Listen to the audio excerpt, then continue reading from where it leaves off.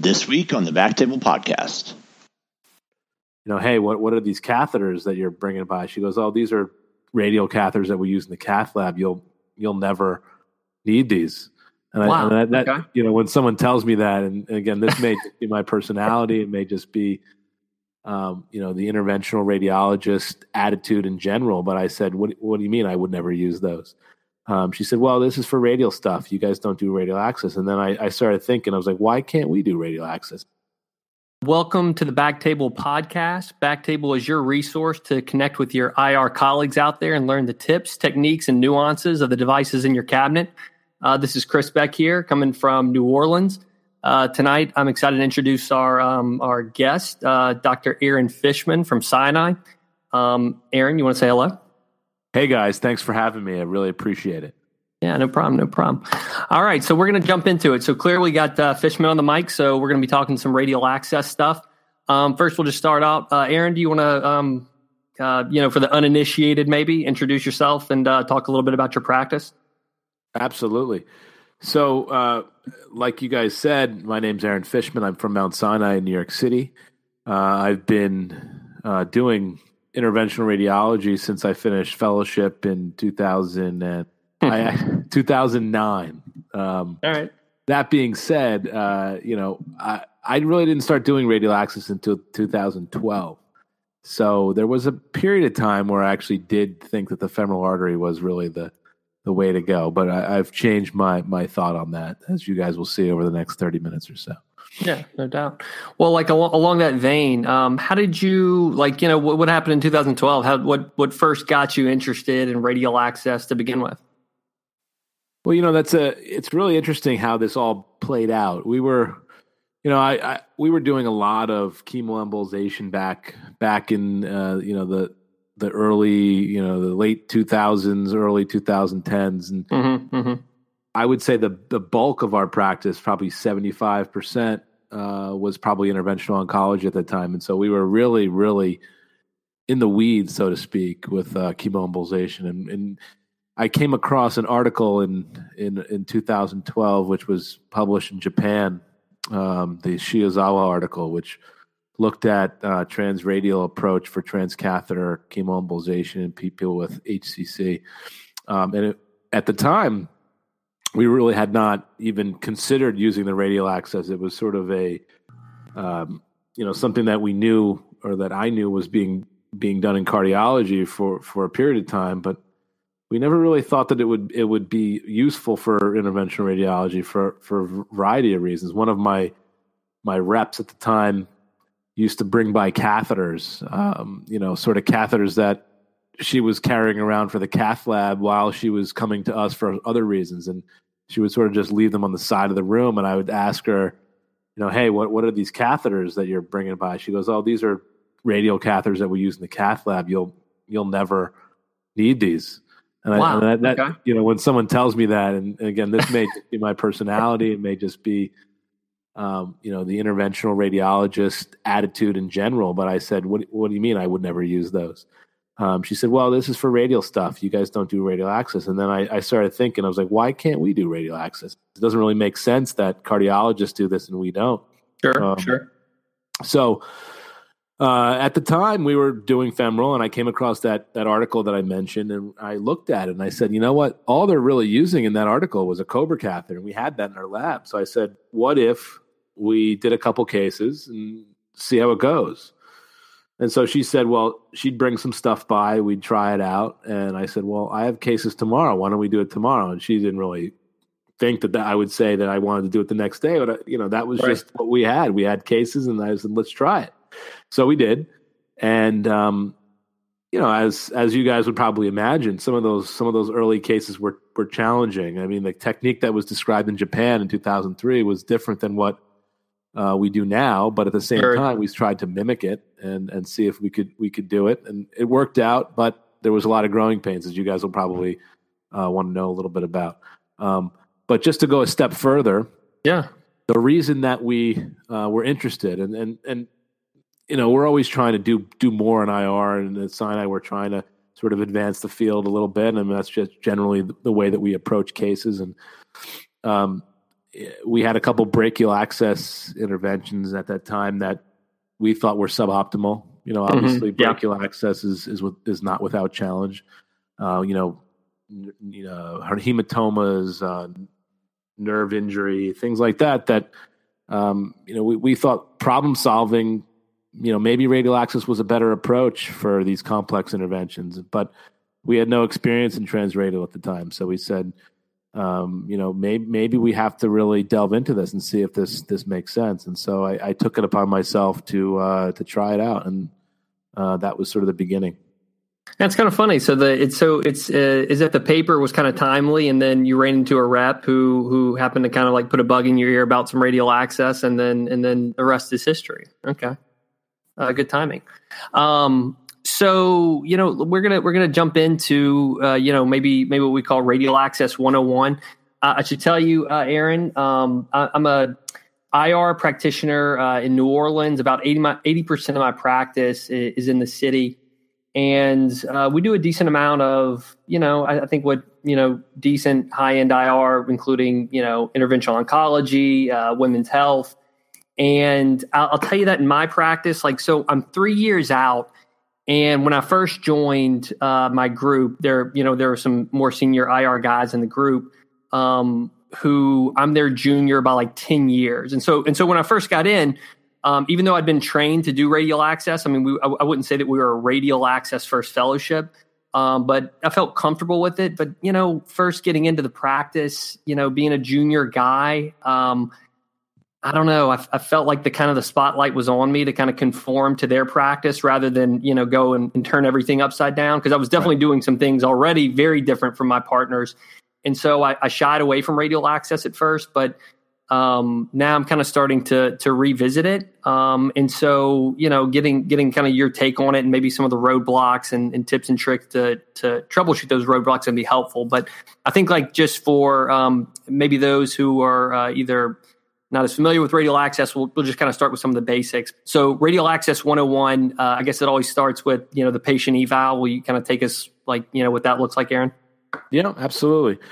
Just to give you before we go into that, I'll just say that you're absolutely right. It's very difficult, I think, when you're doing a procedure that, maybe a newer type of procedure. I'll just give you an example: prostate embolization. And if you're starting that practice, and then you're adding in, something else that's new, like radial access on top of that, it can be very challenging. And so one of the reasons that we were successful in adopting transradial approach, as I mentioned before, is that we were already doing quite a bit of chemoembolization, and that was the procedure that we chose to start with. And we had such a wealth of experience with that procedure from a femoral approach that it was sort of the right procedure to try that on. And I always tell people that if you're doing a lot of something like interventional oncology, chemoembolization, or Y90, or even fibroid embolization, where you have a pretty busy practice, those are probably the procedures to start with. In general, maybe not kick it off with your first prostate artery embolization. Yeah, look, I obviously use radial access for that as well, but again, if you're just starting out doing that procedure, it may not be. If you're not familiar with the radial approach, it may not be, the best thing to start both at the same time. That being said, it really has a lot of advantages for that procedure in particular. But, again, it's a complicated procedure in and of itself, and to add something that you're not familiar with on top of that could be very challenging. So I would caution people that are just starting out to start with things that they're very familiar with. But the one radial access 101, I've been doing a lot of teaching courses over the years and training a lot of people, fellows, residents, medical students, even how to do it, and giving a lot of workshops at meetings over the years. And the basics, are really something that IRs are generally familiar with. There's a few things that we need to take into account that are different, but in general, we are good at access as interventional radiologists. We use ultrasound. We're careful about our wires. The complications that I read about in the beginning, dissections and things like that in the radial artery, I just have not seen. And those are probably related to good technique, good Seldinger technique, good wire skills, good catheter skills. And I think just in general, if you if you pay attention to those small details, you'll have success. But there are certain things that are very specific to radial access. I always talk about the Barbeau exam, which is something that, in general, is a good screening test. I mean, there's obviously a lot of things that I need to do to the radial artery before I access it. I always ultrasound the radial and the ulnar. It's important to look at the size of the vessel before you access it. It's really important to assess the circulation of the hand using the Barbeau exam, which I don't know if we need to go into too much detail, but there are cardiologists now that think that may not be necessary. But for me, it's important to understand the circulation in the hand. It doesn't mean that you wouldn't access a vessel, because you think the vessel is small. If you know that you can do it, but you do need to understand the risks, and you discuss those with the patient. If somebody has a very small radial artery and a large ulnar artery, the chance that you'll access the vessel might be less, but the risk to the hand is basically zero. But if somebody has a very small ulnar, or even an occluded ulnar, accessing the radial artery may not be the best idea. So it's really important to understand the circulation. We don't really do that in the femoral artery, to be honest. And I think I'm involved with understanding the circulation to the hand than I ever did with the leg. Part of that is just because it was relatively new at the time, and I really wanted to understand it. But I don't remember looking when I was training, or even shortly thereafter, looking at the circulation around the femoral artery. It's really, I try to understand the size of the vessel with ultrasound and that type of thing. It really wasn't something that we did. Right. So it's important to have that understanding, and it just leads to better outcomes, in my view. Yeah. Let me ask you this, like you kind of touched on it, as far as ultrasounding both the ulnar artery and radial artery. Are you just kind of looking for a size in general? I've heard some people in talks, and I don't do this routinely, but do you go all the way up the forearm, like check for any radial loops? And I'm assuming you're doing this on the table or maybe in clinic. Do you check for any loops, up to the elbow? Well, we do a Barbeau exam, and I look at the pulses, and I check that in clinic when I see patients. And I'll typically, if I have my pulse oximeter in clinic with me, I'll document that in the medical record. Sure. If you're in the room, my fellow or myself will check it again just to document it. And we'll ultrasound as far up as we think we need to go. But to be honest, the incidence of radial loops is so low that I wouldn't say that's something that comes up as much as people talk about. It's really important to understand the circulation in the Barbeau exam, but the radial loop is pretty rare. Okay. And so you may know that somebody has a radial loop from a previous procedure, and if that's the case, you may not want to access the radial artery if you know that. But there are a lot of techniques to do radial loop cannulation and access and procedures, but you just need to be aware that if there are other options, you may not consider that your first choice. Sure. I guess, so maybe just anecdotal, we're not looking, nothing hard and fast. We're not going to pin you to it. But as far as Barbeau Ds or radial loops go, we talk about them all the time, but these are really the exception, right? Oh, absolutely, yeah. Okay. Most people say Barbeau D is around 1%. Radial loop is probably less than that in my experience. Okay. But if you look at some of the literature, people talk about 1% for that as well, or 1 or 2%. But you just don't see it that much. Maybe you have like a small loop, but you may not have a full loop. Yeah. But a real radial loop is challenging, but you can 50, 60, 70% of the time you can get through it. Yeah.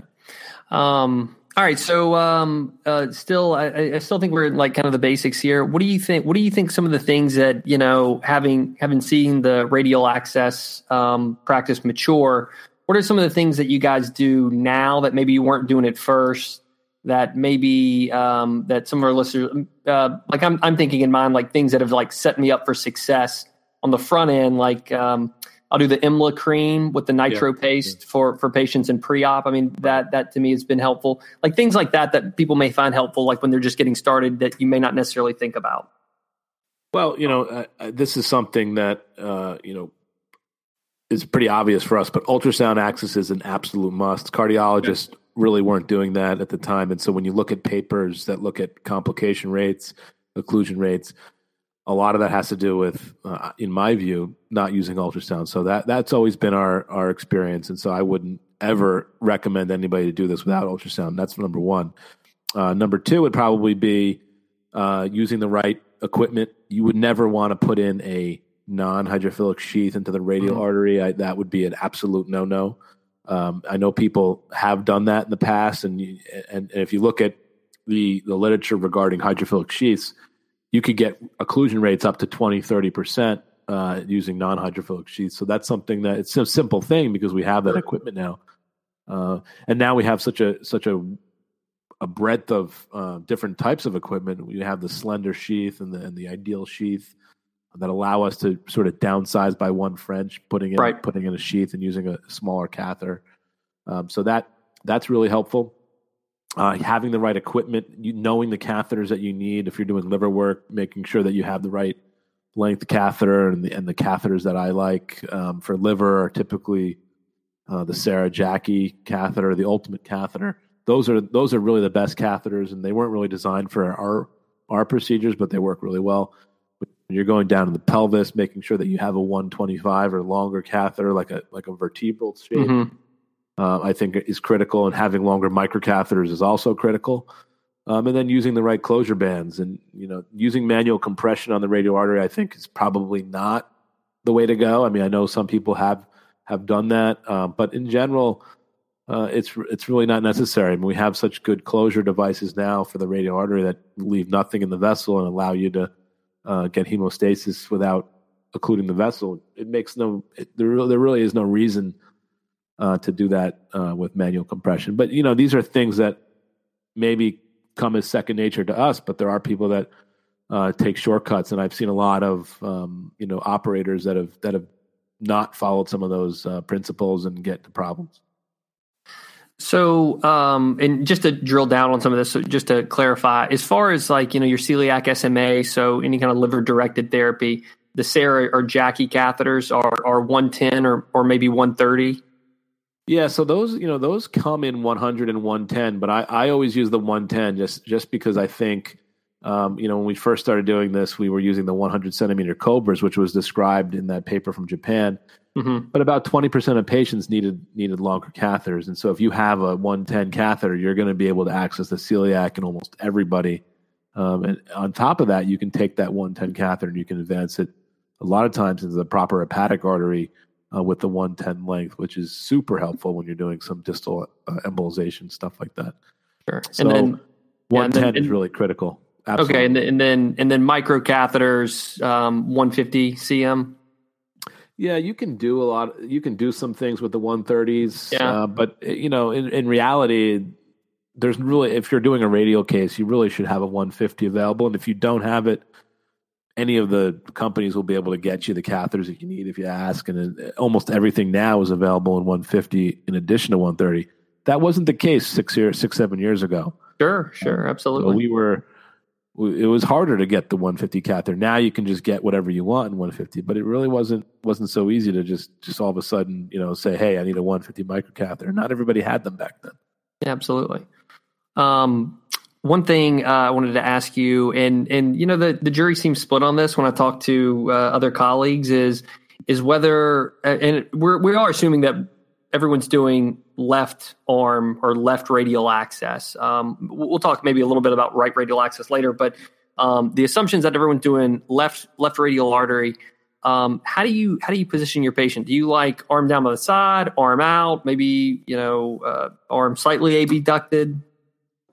Well, left radial is definitely the default if you're going below the diaphragm. I do sometimes use the right radial if you're doing a right internal thoracic artery cannulation, or even a right arm. Sometimes when we do bone embolization in the humerus, we use the right radial if it's the right arm, but it's very rare.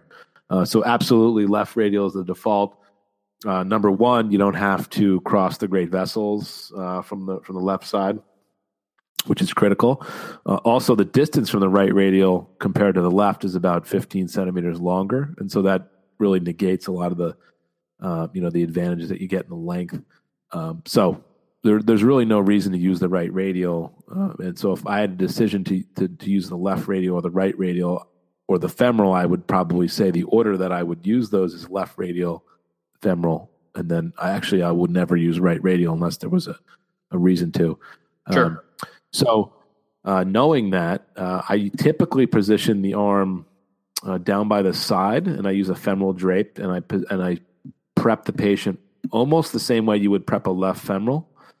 So the arm is very close to the side of the body, and that practice sort of came to be out of necessity because we were doing a lot of cone beam CT at the time, and we were having a hard time with the arm out almost in a perpendicular fashion. So the first 100, 200 cases we did from our transradial approach, we sort of set it up like a dialysis case where we had the arm out by the side, and that was it worked, and we got access very easily, and we would sort of ergonomically be able to sort of operate with the same hand that you were using from the femoral approach. But right. It was difficult to do cone beam CT. It was also difficult to prep the patient and use the same drapes, and you sort of had to have extra room on that side of the room. So once we moved the arm in to the side and we access with the arm in, and we do cone beam CTs with the arm in, it was really not an issue. And so it feels like you're doing a left femoral access, and the room set up that way. And I sometimes will tell the fellows that if you're going to do femoral and you're not using the radial access, it's okay to use the left femoral. I think we always sort of default to the right femoral as the femoral that we like to use, but the reality is that you can use the left femoral almost to practice setting up the room the way that you would potentially use during a radial access. So I sometimes will tell people that if you start out doing radial access, maybe do 5 or 10 cases from the left femoral and see how the room setup works for you. Okay. Yeah, because actually one of the things I ran into early on when I was doing radial access, and nothing against my cath lab team, they're actually fantastic, and they're pretty comfortable with radial access because I split time with cardiologists. But the cardiologist radial setup is actually a little bit different from mine. And I found like I was struggling a lot with ergonomics, like you're just keeping everything in front of me. And so I was just curious, but arm down by the side does eliminate some of those problems. I guess in that situation, you're working left-handed. So you just have, it's almost like a femoral, just like you said, a left femoral case where, your catheter advancement was right hand, but wire pinning's left hand. Yeah. I mean, that's why I say if you can do, a left femoral case as easily as you can do a right femoral case, you're fine to do that.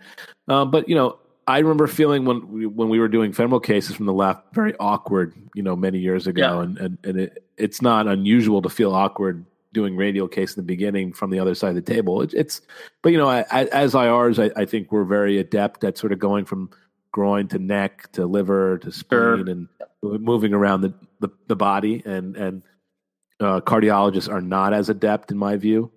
So they're very, drawn to one side of the table. I think we're a little bit different, and I think it's important for us to be versatile and move around. Sure. Let me ask you this. One of our back table listeners was very interested in closure devices for radial access. I'll say that I've used the Terumo TR band and it's been phenomenal. I'm sure there are some other ones out there. Maybe you're more familiar with them, and maybe there's some other cooler stuff out there that I don't even know about. Well, there's a lot actually. The TR band was the first one that I used, and the one that I use for the majority of my cases. Mm-hmm. It works great. One of the problems that I've come across is that it was really designed for right radial, because when you look through the window on the TR band, it's hard to actually see through it from the left radial side. That's really the biggest issue. But outside of that, it works phenomenal. And there's not, there's definitely room for improvement in developing these devices, and we can talk about that a little bit later. But since then, there's been several devices that have come to the market, and we use not infrequently. Merit has probably 3 or 4 different bands now. They have a band that also allows you to access the distal radial artery very easily, and then it's a band that sort of wraps around the thumb, which is very cool. There's also a band that sort of creates a little bit more pinpoint on the vessel as opposed to sort of a broad-based pressure, which is made by Forge Medical. The Vasostat device, which is used also for pedal access. And so there's a lot of different devices that I think can make that patent hemostasis process a little bit easier. And so we've demoed those and used those and helped design those over the years. And you'll probably see more of them in the coming years as well that are going to be able to do more than just press a little bit on the radial artery. So, the TR band's great, and that's our device of choice. Workhorse. Yeah. But you'll it's okay to use other devices. I think the concept in general is that you use the patent hemostasis concept and that's the most important thing. So whatever device you use, as long as you're doing that, I think it'll be fun.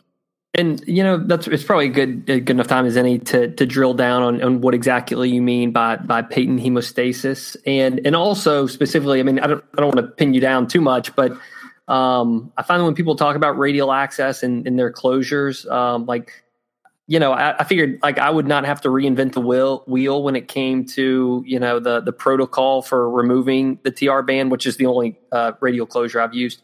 But surprisingly, people are not all over the map, but there's some fair variation when it comes to, how long people keep the TR band and their deflation. And so maybe it doesn't matter all that much, but let's talk a little bit about like what you mean by patent hemostasis exactly. And then specifically, what that means in terms of your protocol for removing the TR band. Well, patent hemostasis is really the concept of putting on a band of some sort, but allowing the vessel to remain patent during the process. And so the critical step is when you put the band on, you fill it up with air, and then you deflate it until you get blood flow in the vessel, and then you leave that up for a certain period of time.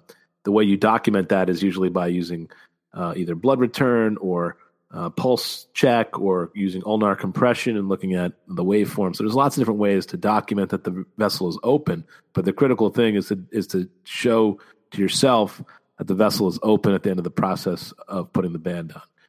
Okay. And then how long you leave it on is really operator dependent. I mean, we started out doing 2 hours, which is probably way too long, and we dropped down to an hour and a half. And we were very conservative at the beginning, and now we do an hour with the band, and that's generally enough. But remember, some people, you may have to keep it on a little bit longer. But I typically say about an hour is my standard. But there are people that do even 30 minutes. There's actually protocols that start taking air down at 15 minutes, depending on what device they're using. That's probably a little bit too soon, but you have to think about what your goal is. Is your goal to get the band off in 30 minutes? If the patient's going to be in your recovery room for an hour or 2 hours, you probably don't need to take the band off that soon. But the key is to remember that you want to make sure the vessel is patent and the vessel is not occluded at the end of the case. Okay. Well, I guess the reason I was kind of interested in it, and you're right. Then how long you keep it on, I think it's not too big of a deal if you're talking about a patient who's going to be in your recovery longer than 2 hours. But there are some times when if you're talking about a Y90 treatment, I feel like one of the things that they're hanging around for is just to get the band off, and so. I think, a quicker, like you touched on 60 minutes, that really cuts down on, the onus on the recovery people. Like if you can get that patient out an hour earlier than you would, and you don't really derive any benefit for keeping the TR band on longer, then I think that's good to hear. An hour is a good amount of time. Absolutely. Yeah. Ultimately, you have to think about what the case is. If somebody's coming in for a Y90, it makes sense to get them out sooner.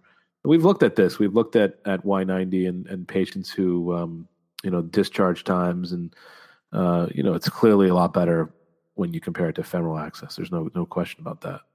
And to draw in comparison, I mentioned earlier that we split time with some of the cardiologists, and originally I was just going to use the cardiologist protocol, but so their protocol actually keeps it on, I think, 120 minutes, and then they start the deflation process. But different patient populations, certainly majority of their patients are anticoagulated for treatments, and I think they just simplify it all. They don't differentiate between diagnostic and treatment. So, but anyway, the cardiologists obviously, do things a little bit differently. Yes. But yeah, these patients are very, heavily anticoagulated. And so the time may be different compared to what we're doing. Agreed. Talking about maybe besides selecting vessels, like outside your celiac, SMA, and hypertrophy uterine, one of the things that I kind of find daunting is selecting, maybe a slightly harder to get to vessel. Like I think a good example would be like a bronchial artery, an IMA. Mm-hmm. Any suggestions on being a little bit nervous? Maybe you feel pretty good about your radial access and that you can slip into a nice celiac, but something a little harder to select. It's interesting that you said bronchial artery because I've always thought that the bronchial artery has been one of those procedures where it's actually pretty easy to do this from a femoral approach, whereas the radial approach, it's a little bit more challenging. Not that you can't do it, and we've done that, but I actually like to do bronchial embos from the groin, unless there's a specific reason to do radial.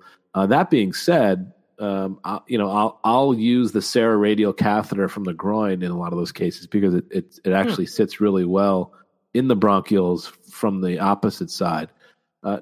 That's just my personal preference. IMA, I find that the Sarah will typically reach in most people, and that works really well. Ovarians, very rarely do we have to cannulate an ovarian, but if we do, I think the Sarah works well for that. Sarah Jackie type catheter.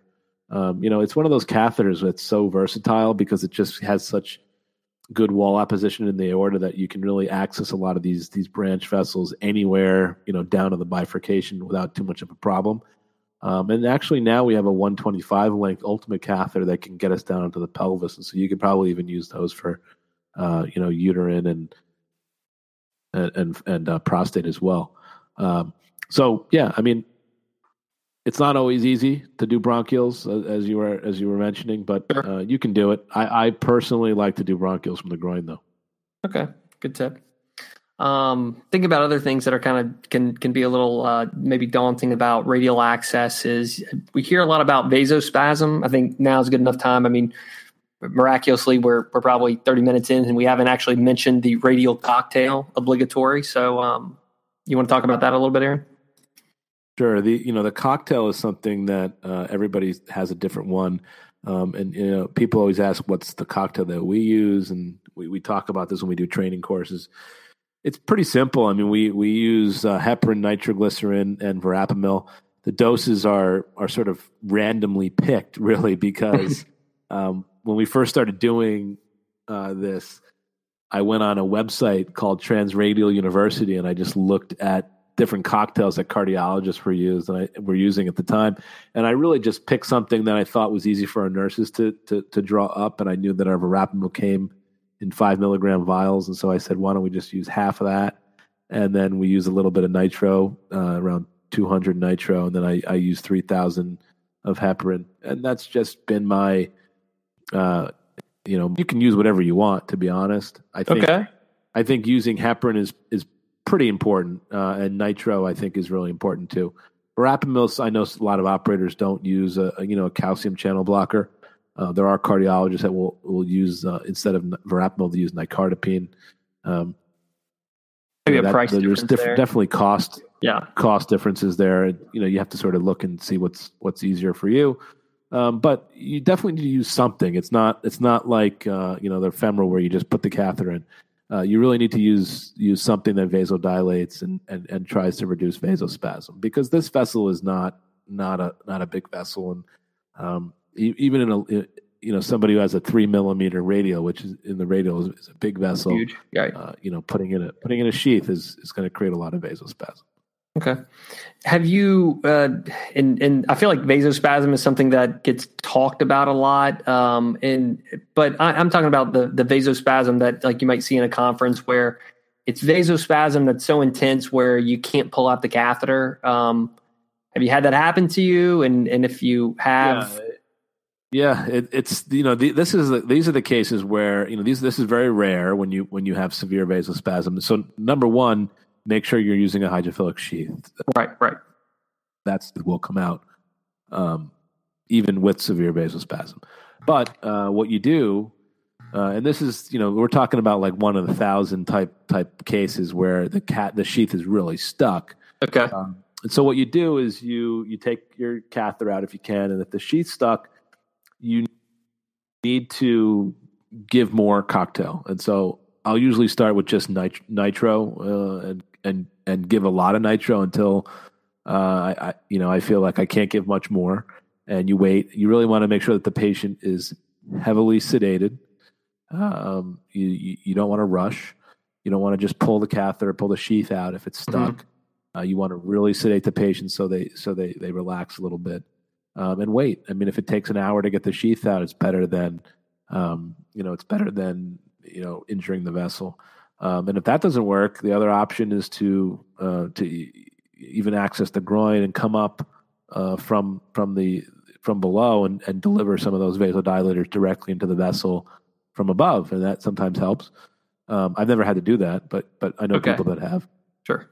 And then, in a rare scenario, you could give general anesthesia, and that's not something that I've ever had to do, but I know people that have stopped before they've done that, and they've pulled even harder on the sheath, and they've injured the vessel that way.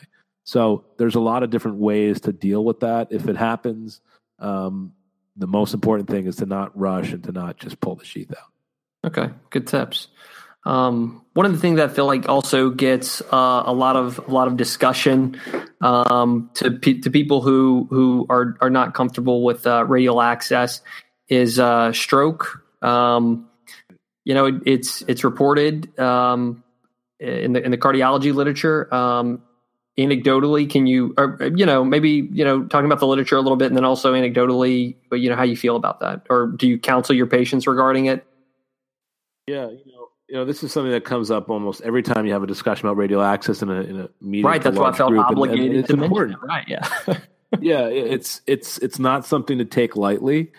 There have been reports of stroke in the literature, and there's even reports that I've heard about outside of the literature that have not been reported, but people have talked about.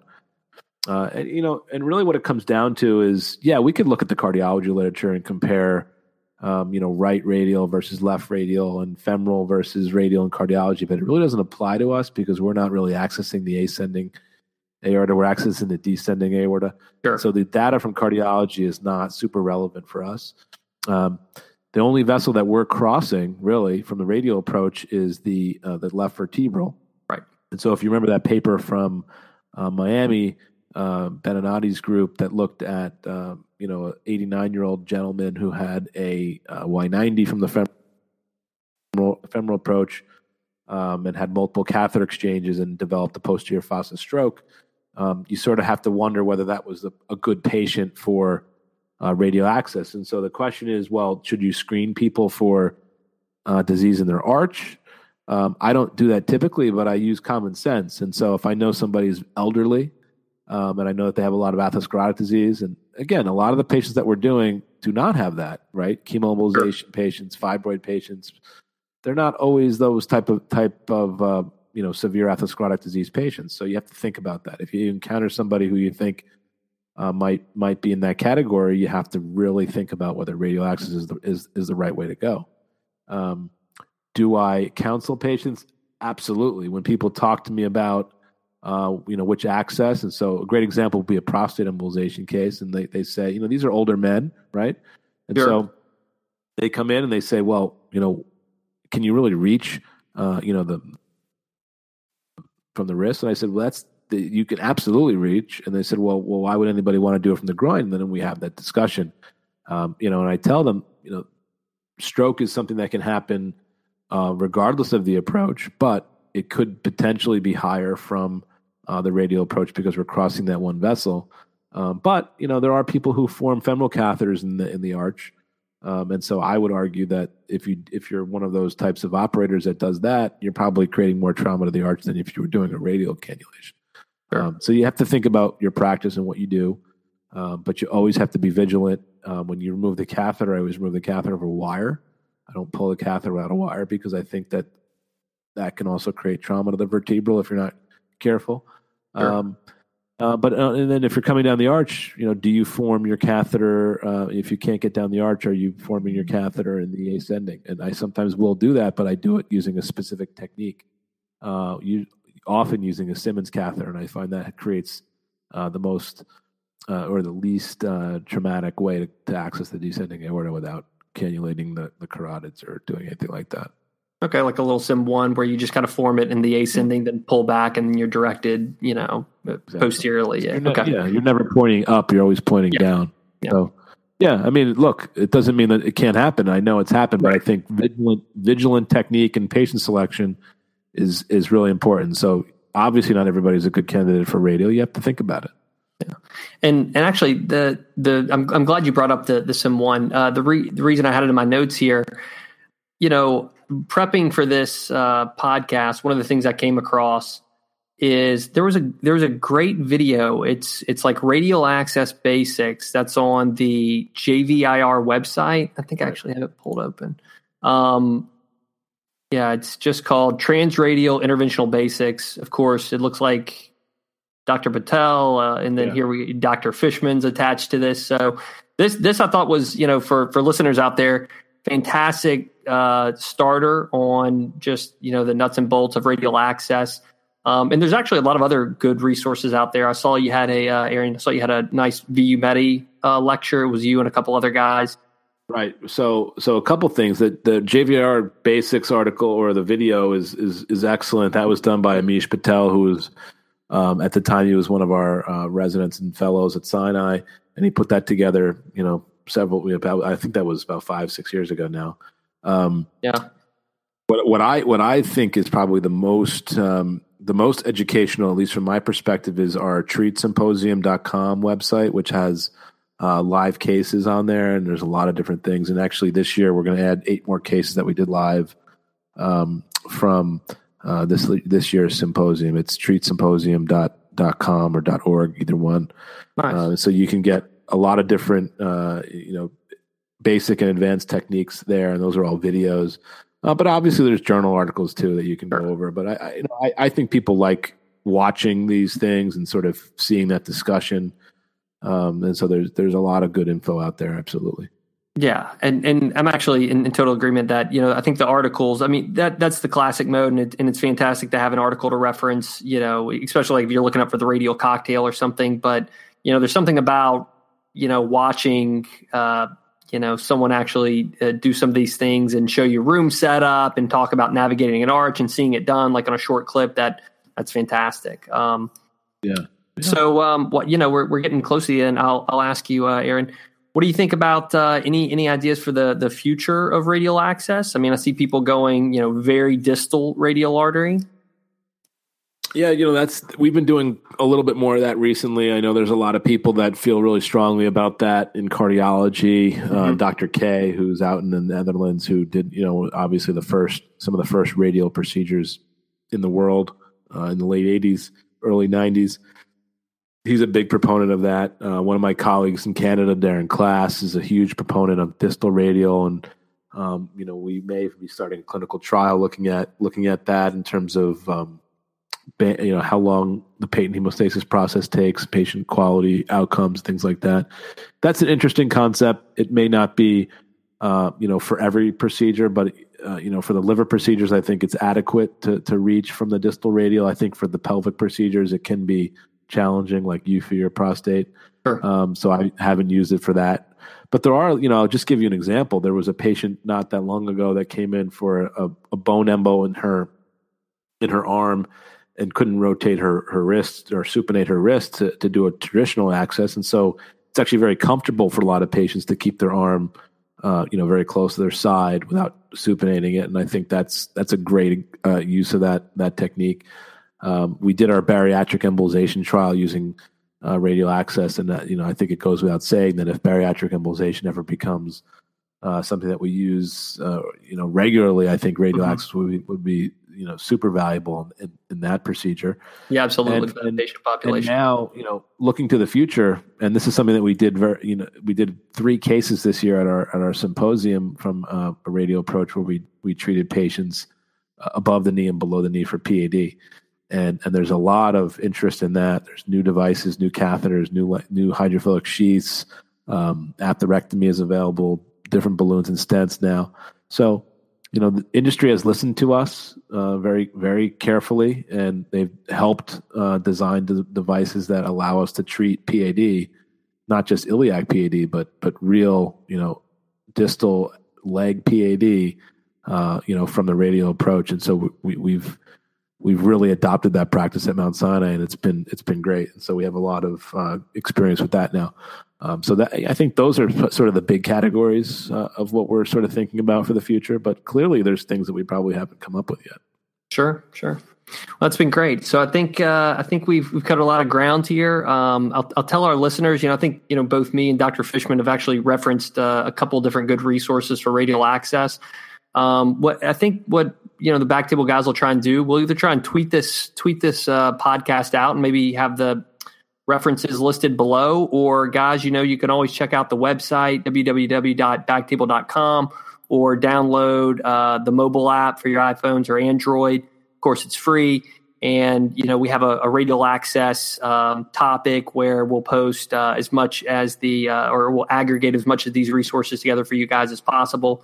Aaron or Dr. Fishman, thank you very much for coming on. Really appreciate it. Thank you. Thanks, guys. This was great.